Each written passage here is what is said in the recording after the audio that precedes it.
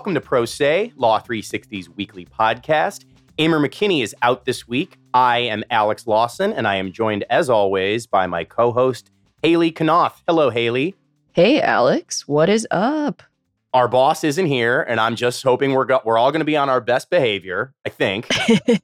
I mean, I guess I can't make that promise. That's a promise you're making. I don't know about me over here. Okay. Well, I mean, I will try. I guess, yeah, if you want to go rogue, I literally can't. You are 3,000 miles away. I can't stop you. But regardless of our own behavior, we do have an awesome show for you. Coming up in a little bit, you will hear a discussion that we had with Juan Carlos Rodriguez. He's our senior environmental reporter. He's talking about a case that is on the docket for the upcoming Supreme Court term. It's about a fishing industry rule, but don't turn off the pod yet, because it's actually the reason we're talking about it has little to do with the fishing industry and more to do with what the court will do over the Chevron deference, which, if you're a legal nerd like we are, you know that is this decades-long legal doctrine concept that basically requires courts to give executive agencies, a lot of deference when they're making very complicated rules and regulations. And this has become kind of there's been like a really long simmering proxy fight from the conservative wing of the court that thinks that this needs to be reined in a little bit. They haven't quite taken a huge bite out of that yet, but this case, JC talks to us about why they might do it, and it's super interesting, so definitely stick around for that. We should keep the chit-chat to a minimum, I suppose, because we do have a lot of housekeeping to get to. Haley, a couple updates. So why don't you start us off there? We do. It was a big week for developments and things we have discussed on the pod, which is, of course, how I just measure my life in general. So the first update we have here is on 96-year-old Federal Circuit Judge Pauline Newman. And she, of course, has been accused of refusing to comply with an investigation into whether she is still mentally fit to serve as a judge. And we've talked about this investigation a few times on the show. And as you may recall, in August, a panel recommended that she be suspended for a year. And that was because she refused to undergo medical tests as a part of this. Well, this week, she was indeed suspended. So she can no longer hear any cases for the next year. She's got to take a back seat for a while. If you want more of a refresher on that whole ordeal, I would invite you to revisit episode 310, which was our most recent deeper dive into it. Yeah, good call on that. I would also recommend everyone read Ryan Davis's reporting on that. He wrote on the implementation of this one-year ban. Really good stuff, as always, from him. The other quick update I wanted to give regards the impeachment trial of Texas Attorney General Ken Paxton. We talked about that a couple of times over the last few months, and I did just want to circle the square here because that trial is over. It was a 9-day trial in the Texas Senate, and after about 8 hours of deliberation, the senators acquitted Paxton on all 16 articles of impeachment. He was accused of various ethics violations, abusing his office, mostly to help a campaign donor and real estate investor. His name is Nate Paul. This was a little bit of a surprise because it was frankly shocking that in a Republican-controlled legislature like Texas, that a Republican AG even got rung up on charges like this. But like I say, there was about 8 hours of deliberation, and most of these, there's 31 members of the Texas Senate. Most of these acquittal votes came in at a vote of 16-14, which means there are 19 Republicans and 12 Democrats in the legislature, which means there was some defecting there from party lines, which I thought was interesting. But long story short, Ken Paxton is back on the job. He's back in the AG's office doing the normal things he's doing. So definitely he's back, baby. Yeah. Definitely revisit our old episodes to detail that. But with that out of the way, we have some news to get to before we talk to JC, and I wanted to start us off with what's becoming quite an ugly brawl between a big law powerhouse, Crowell Moring, and one of its former clients. That client is the pharmacy giant Walgreens, and Walgreens is trying to undo a $642 million arbitration award in a drug pricing dispute that was brought by the health insurance company Humana. And much of this effort to get this arbitration award set aside is hinging on allegations that Crowell Moring basically violated very basic ethics rules by advising Walgreens on its pricing policies, only to then turn around and solicit a lawsuit from Humana and other insurers to challenge those policies years later. So that's the nut of what's going on here. Alex, this is kind of our bread and butter here. We've got a massive firm, a massive client, a massive amount of money, and quite an accusation to lob at one's lawyers. Before we, get more into the meat here, how did this dispute get started? Yeah, this is a little weedy. I'm going to stick to the high points here because it involves kind of complex drug pricing schemes and litigation that then turned into arbitration. But the basics to know, this started back in 2008 when Walgreens set up this program that allowed uninsured customers to pay an annual fee for discounted drugs. And at this time, Walgreens had a deal in place with Humana, which required the insurer to pay basically just ordinary, customary fees to Walgreens for the Humana-covered drugs. And you can see how there would be some tension there, where the insurer has to pay the pharmacy, but then now the pharmacy has this discounted pricing program that it's rolling out. And at that time, Walgreens retained the services of Crowell Moring to ensure that this program did not interfere with this Humana contract. And Crowell Moring determined that, no, it doesn't conflict with that, and everything's above board. The contracts are written in a way that allows for these types of things, and it's all good. Now, fast forward to 2017, and Crowell Moring decides to circulate a memo to Humana and other insurance companies basically saying the exact opposite of this, that Walgreens is actually overcharging the insurers by not allowing them to pay lower prices under the discount model. And hey, if you want to sue them, we at Crowell Moring, we're happy to help you. So they were basically soliciting clients to sue Walgreens over this program that they are alleged to have advised on. Now, this whole dispute, there was a lawsuit, but it ended up in arbitration where Walgreens made more claims of unethical behavior, saying that Crowell actually hired the arbitrator that was hearing the case. They hired that guy to oversee 6 of the firm's other pending arbitration cases, basically saying they had him on the payroll, meaning that he couldn't possibly examine the case objectively when he decided to hand Humana this $642 million award. So those are the basics. And the last sort of year plus has seen Walgreens, feverishly trying to get this award thrown out in court. And much of that effort involves, these claims of Crowell Moring's side switching and currying favor with the arbitrator. That has been the central issue as they try to get this 9-figure award thrown out. Wow. There's a lot going on there. Yeah. Very entertaining stuff for us to watch from the sidelines. But how has this been going so far for Walgreens? Well, not too well. And I should say that all that background that I gave you comes mostly from Walgreens' various filings in the case, and that Crowell Moring has basically called these allegations meritless, and that they said, actually, we just represented a Walgreens subsidiary on this very narrow issue of a certain portion of the contract. You can see how the details become important here, and then that subsidiary was then later sold to a third party, so that lets them out of any conflict or anything like that. But the district judge that is hearing the case has thus far been fairly sympathetic to Walgreens' claims of this unethical behavior on the firm's part.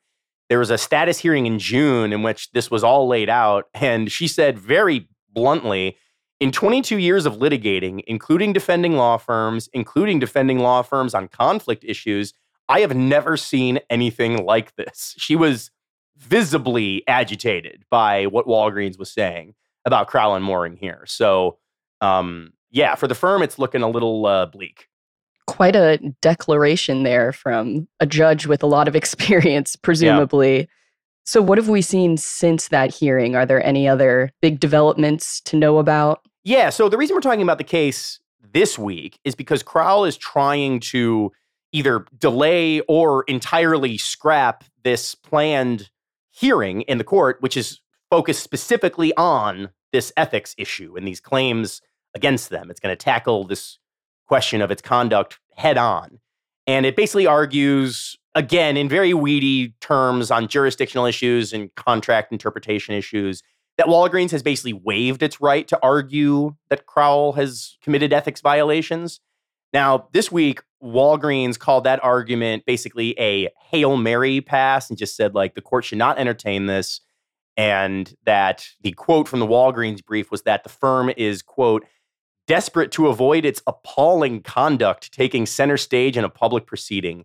And they also pointed out that the court has rejected other attempts in the last couple of weeks and months by the firm to basically get out of this on a jurisdictional question. Now, the judge's prior comments that I just talked about suggest that she is certainly keen to hear this fully briefed in court and fully examined. And it remains to be seen whether the jurisdictional arguments will hold sway there. But either way, I think it's fair to say it's getting pretty ugly for Crowell and Moring, and I'm very eager to see where this one goes. So we'll keep you updated. Fascinating stuff, truly.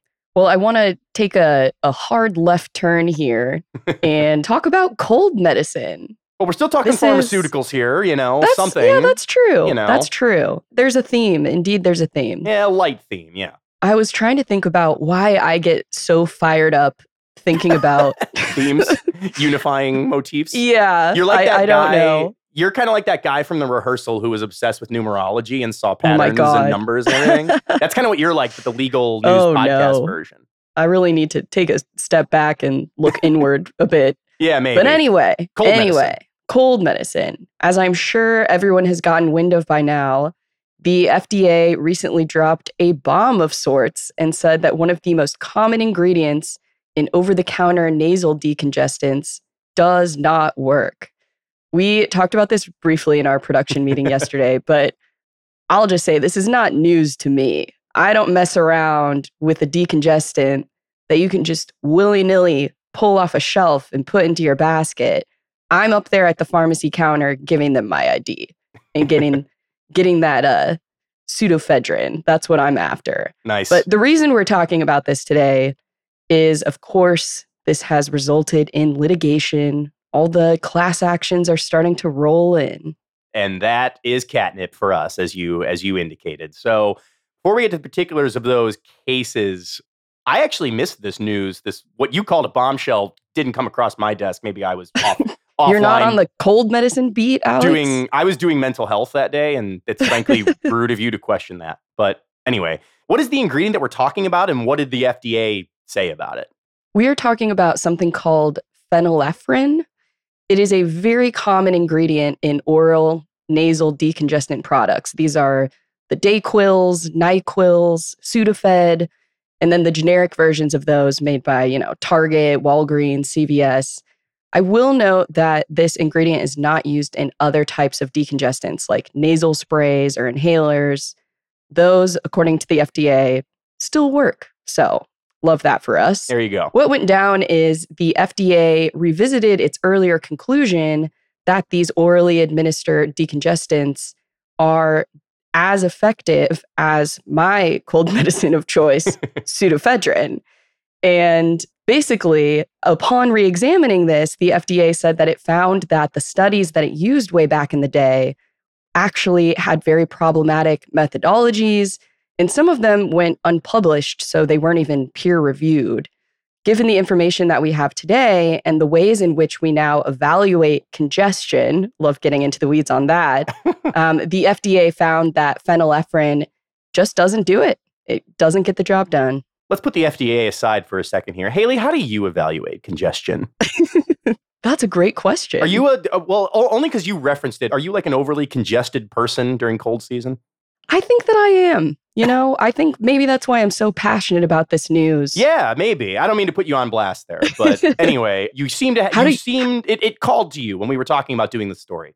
So, it did call to me. Yeah. How do you evaluate congestion? I have a sick immune system, and I mean sick in the positive way. I really am not getting sick much at all these days. Maybe it's, I don't know what it is, but knock on wood for that. Love that for you. Anyway, let's get back to the litigation. So this is a fairly stark about face from the FDA to just say, oh yeah, this was like totally messed up from years and years ago.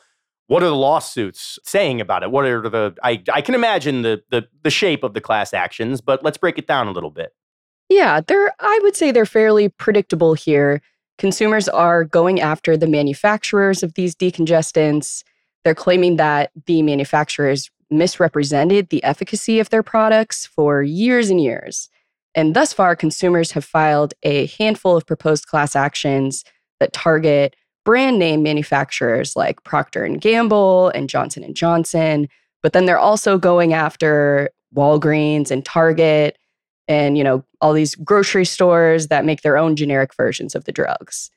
Generally speaking, they're claiming that the companies made billions of dollars by falsely advertising their products as actually effective. And the consumers say, obviously, they would not have purchased the products if they knew that they didn't work. Here is a good quote from one suit that was filed in New Jersey federal court. As one pharmacist who has led the examination of the efficacy of phenylephrine summarized it, if you have a stuffy nose and you take this medicine, you will still have a stuffy nose. This fact did not stand in the way of defendants continuing to sell phenylephrine products and charging a premium price for those ineffective products. Yeah, that's quite something. It's not even like, oh, it's not as effective as you said, or sometimes like a lot of these false advertising suits for consumer products is like, oh, you exaggerated, or it doesn't work the way you said, or it's more subtle. This is like, this straight up does not work at all. And that's a problem, in my opinion. Yeah. In another suit that was filed earlier this week, the consumers got a little more specific. They said P&G and Target have known that their products didn't work since at least 2018. And that's because that was the year that the FDA issued new guidance for measuring congestion, which I was trying to wrap my head around the differences. And it was too much for me. I think it's too much to get into on the show. But just know, 2018, big year for defining congestion. Well, we'll leave it to discovery. If stuff pops up in discovery that you, the Pro Se listeners, need to know about it, we'll let you know. Yeah. Yes, we'll be back on the cold medicine beat. Don't worry. Oh, of course. Yeah. But also, the consumers say that over the last decade or so, there have been some really big clinical trials that were showing that phenylephrine isn't effective. So the evidence has been mounting, but these companies are still pushing their products. I'll also add that these suits started rolling in within days of the FDA announcement. And I think it's safe to say that we're going to see more. So definitely watch this space for all your phenylephrine and pseudoephedrine and all your congestion litigation needs. We got you covered here. All right. Thanks, Haley.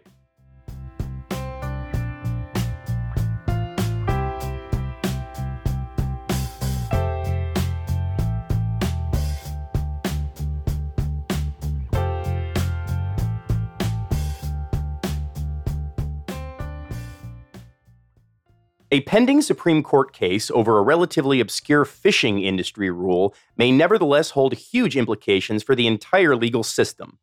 In the case, the High Court will consider overturning the decades-old Chevron deference, which requires courts to defer to executive agencies' interpretations of ambiguous laws. The case has the federal government on high alert, with the DOJ filing a brief this week warning that overturning Chevron would be a convulsive shock to the legal system. Joining us this week to talk about the case and the stakes in the fight over Chevron is Law 360 senior environmental reporter Juan Carlos Rodriguez. JC, welcome back to Pro Se. Hi, Alex. Thanks for having me back. It's nice to be here. Always great to see you. I'm so interested to talk about this case, and I want to start with some basics here. I think most of the people in our audience have at least some understanding of the Chevron deference, but I think it's important for what we're going to talk about here to at least get an overview of that doctrine and why it's become so important to the way government works and the way cases are litigated over government regulations. Yeah, so as you said, it's an environmentally based case, but that's really sort of beside the point. Back in 1984, the Supreme Court took this case and rejected an environmental group's challenge to a US EPA rule that had defined what kinds of facilities had to get a particular kind of Clean Air Act permit. Mm-hmm. So the justices upheld the EPA's rule, but as we said, that was almost a sideshow to the real meat of the opinion, which was the way the justices arrived at their conclusions and how their analysis spawned this hugely important legal test that lower courts have used since then to this day to review many executive branch agency rules. So basically, the justices told lower courts to use a two-step process to determine if a federal agency rule was properly promulgated under the law. First step, court has to determine if the statutory language that the agency is basing its rule on is clear or ambiguous. If the language is clear, then the court has discretion to go ahead and implement Congress's intent as it sees fit in relation to that particular rule. If the language is ambiguous, the court goes to a second step of this Chevron process and has to evaluate and decide whether the regulating agency reasonably interpreted the law to support its rule. So if the court finds that the agency's interpretation is indeed reasonable, then it must defer to the agency. And usually that means upholding the agency's rule. So as a consequence of this decision, this Chevron test has become a routine feature of administrative law and litigation over government rules. So federal agencies, rule opponents, rule supporters, and courts have become very familiar with and adept at navigating this legal framework over the years. As I mentioned, for agencies, it's become a really valuable tool since they're often granted deference by lower courts in rulemaking cases, whether it's a Republican or a Democratic administration. Okay, well, so that all makes sense, but what exactly is the fight that we are seeing now over Chevron in the current case? Yeah, so Chevron, as I mentioned, has been used in thousands of cases according to the Department of Justice up to now. In this particular case that the Supreme Court has decided to review, the National Marine Fisheries Service promulgated a rule in 2020 requiring some fishing vessel operators to pay part of the cost of federal observers who ride along with them in their boats and who are there to ensure compliance with other fishing and maritime regulations. So some herring fishers sued the service in Washington, D.C. Federal District Court on the grounds that the service exceeded its authority under the Magnuson-Stevens Fishery Conservation and Management Act, but they lost there. They appealed to the D.C. Circuit, but the D.C. Circuit affirmed the lower court's finding that the service's rule was reasonable under a Chevron Step 2 review. And at this point, the fishers have convinced the Supreme Court to review the case. So that's what we're all looking forward to now. I'm quietly obsessed with this discussion here because what you just laid out is about as granular of a dispute over rulemaking can get. We're talking, I'm not trying to minimize the financial burden of paying for federal monitors in the fishing industry, but it's not the kind of thing that always grabs headlines. But what does grab headlines here is the idea that the court has an open door or could, see an opening to really cut down the power of the executive branch. And that appears to be at the heart of what you wrote about this week, which is that the federal government, the DOJ, filed a brief that in no uncertain terms expressed quite a bit of alarm here. Can you tell us about what they wrote? Yeah, that's exactly right.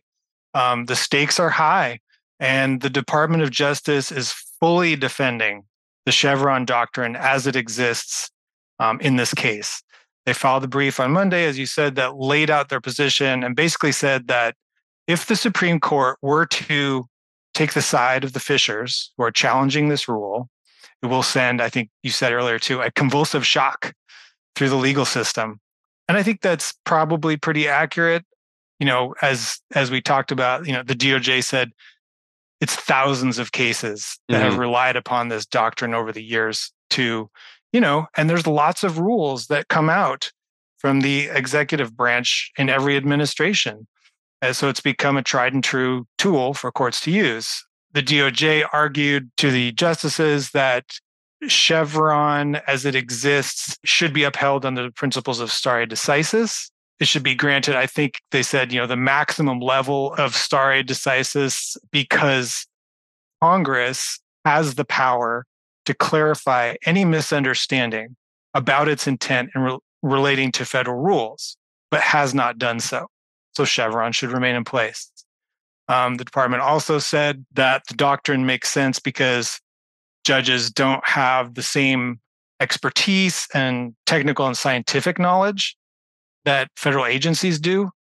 So it just sort of makes sense and is right to give deference to the expert regulators. But, of course, we've seen recently that the court is willing to depart from some longstanding sort of foregone legal conclusions if enough justices feel it's warranted. So who knows how it's going to go from here.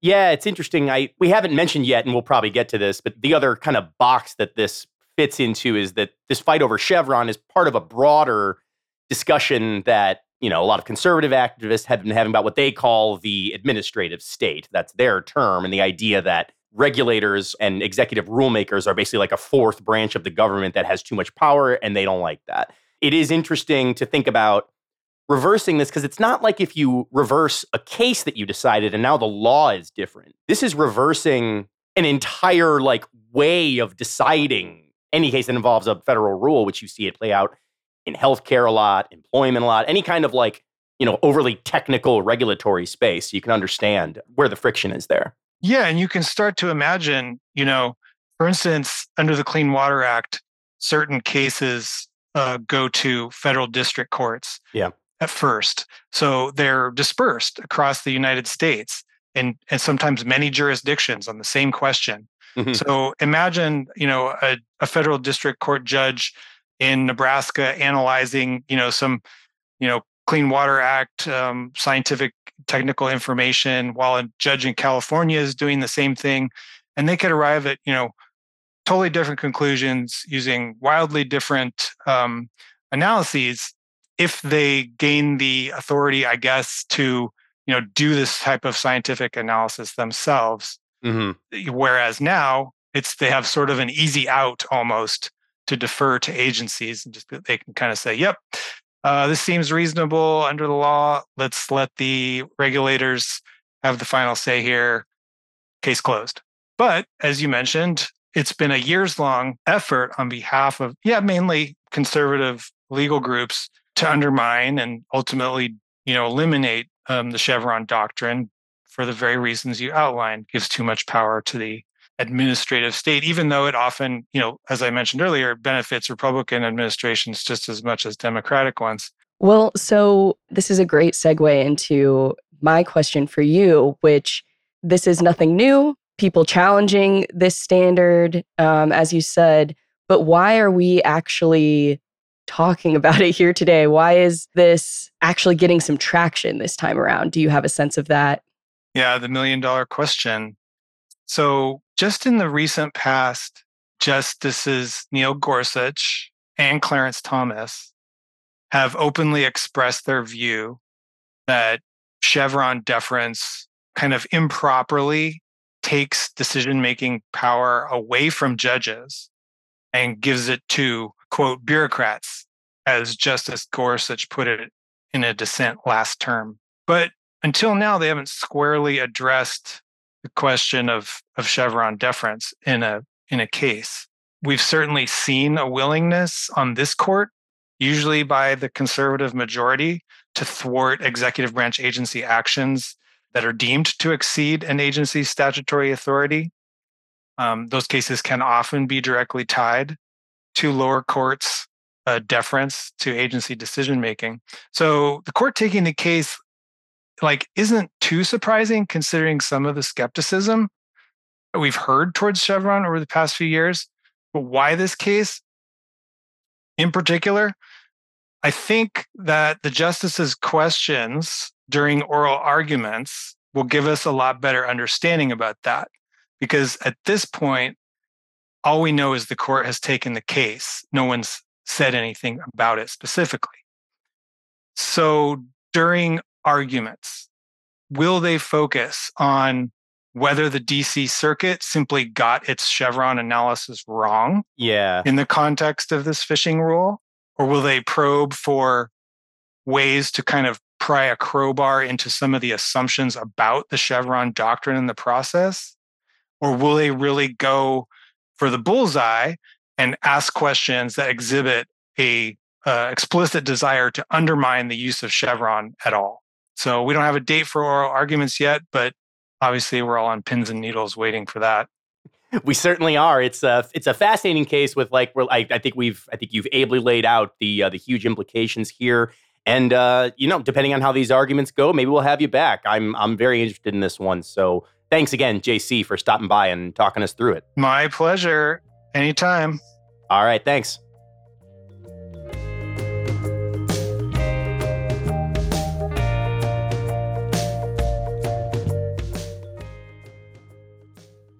So that'll wrap us up this week. I thought this was a tremendous show, and I'm very happy that you were here to host it with me, Haley. Absolutely. A great show. Thank you, Alex. As always, we have many people to thank for helping us put the show on. That includes our producers, Kelly Marcano and Stephen Trader, our guest, Juan Carlos Rodriguez, and contributing reporters this week, Catherine Marfin, Ryan Davis, Lauren Berg, and Henrik Nilsson. Music for the show comes from Silent Partner and Kelly Marcano. If you like Pro Se, please do leave us a written review on your favorite podcast platform. That helps us out tremendously. It boosts us up in the various rankings and help people find the show. We really appreciate that. If you want to read more about anything we talked about today, just head to our website. That's law360.com/podcast. Thank you, and we'll see you again next week.